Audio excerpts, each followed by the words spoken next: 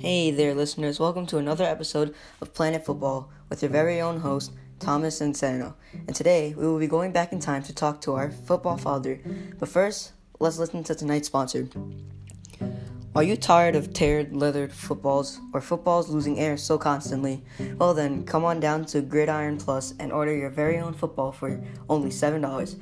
What's so special about this football, you may be asking? Well, it is 3 times as durable as a regular football.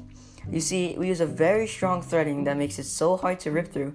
Our lead scientists will explain how it works. It works because of science. Thank you. Now, if you can make it to the store, don't worry. Go to www.gridironplus.com. That's www.gridironplus.com. Again, www.gridironplus.com. Back to the podcast.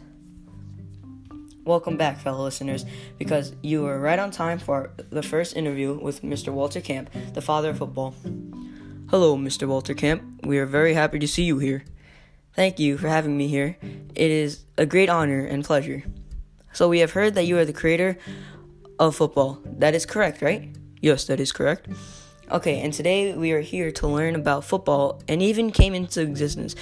It's such a fun game to play and watch, and we want to know how it came to be. Okay, so football. It isn't as complex as it seems. The basic gameplay is 2 teams play head-to-head. You need to get the football in your hand and hand to the other side of the field called the end zone. You have 4 chances per team till you switch over to the other team. That's pretty much it. You can kick the ball, which is called a punt, into the goal. That looks like a two-pronged fork. You can run 10 yards to the next first down yard line to reset your downs. That is pretty cool that you and your friends were able to come up with such a cool game.